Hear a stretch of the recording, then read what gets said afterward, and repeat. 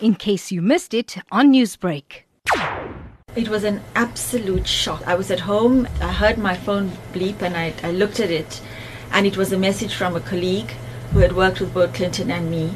And my first reaction was total disbelief. And I said, what?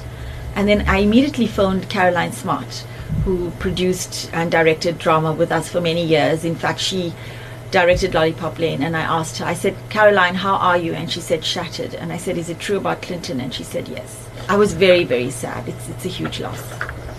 You were talking about Lollipop Lane, and that was one of the big series hits that came out of Clinton Marius on Lotus FM, running for quite a long time. Can you just talk to me about that and how it took with the Lotus FM audience? When Lotus decided that we wanted to do soapies, and we asked for submissions, and Clinton sent through this idea, and it was just the best by far.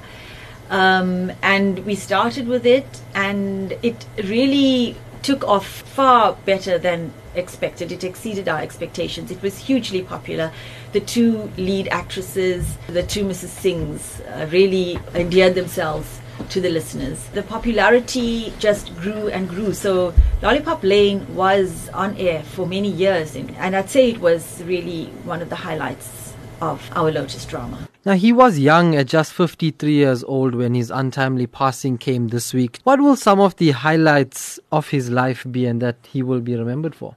Regarding his work, Clinton was absolutely prolific in his work, not just for radio, but he has a huge body of work in the theatre, as a scriptwriter, as a director, and as an actor. He's won awards, and he's done film work as well. In fact, I was busy with a film project with NFVF, the National Film and Video Foundation, and I roped Clinton in with that as well because he was one of the most talented writers I know. I could just go on and on about his body of work. There's just so much. As a person in your time working with him, how would you describe Clinton as a person, and what are some of your fondest memories of him? I put a Facebook post yesterday as well as a tribute to him.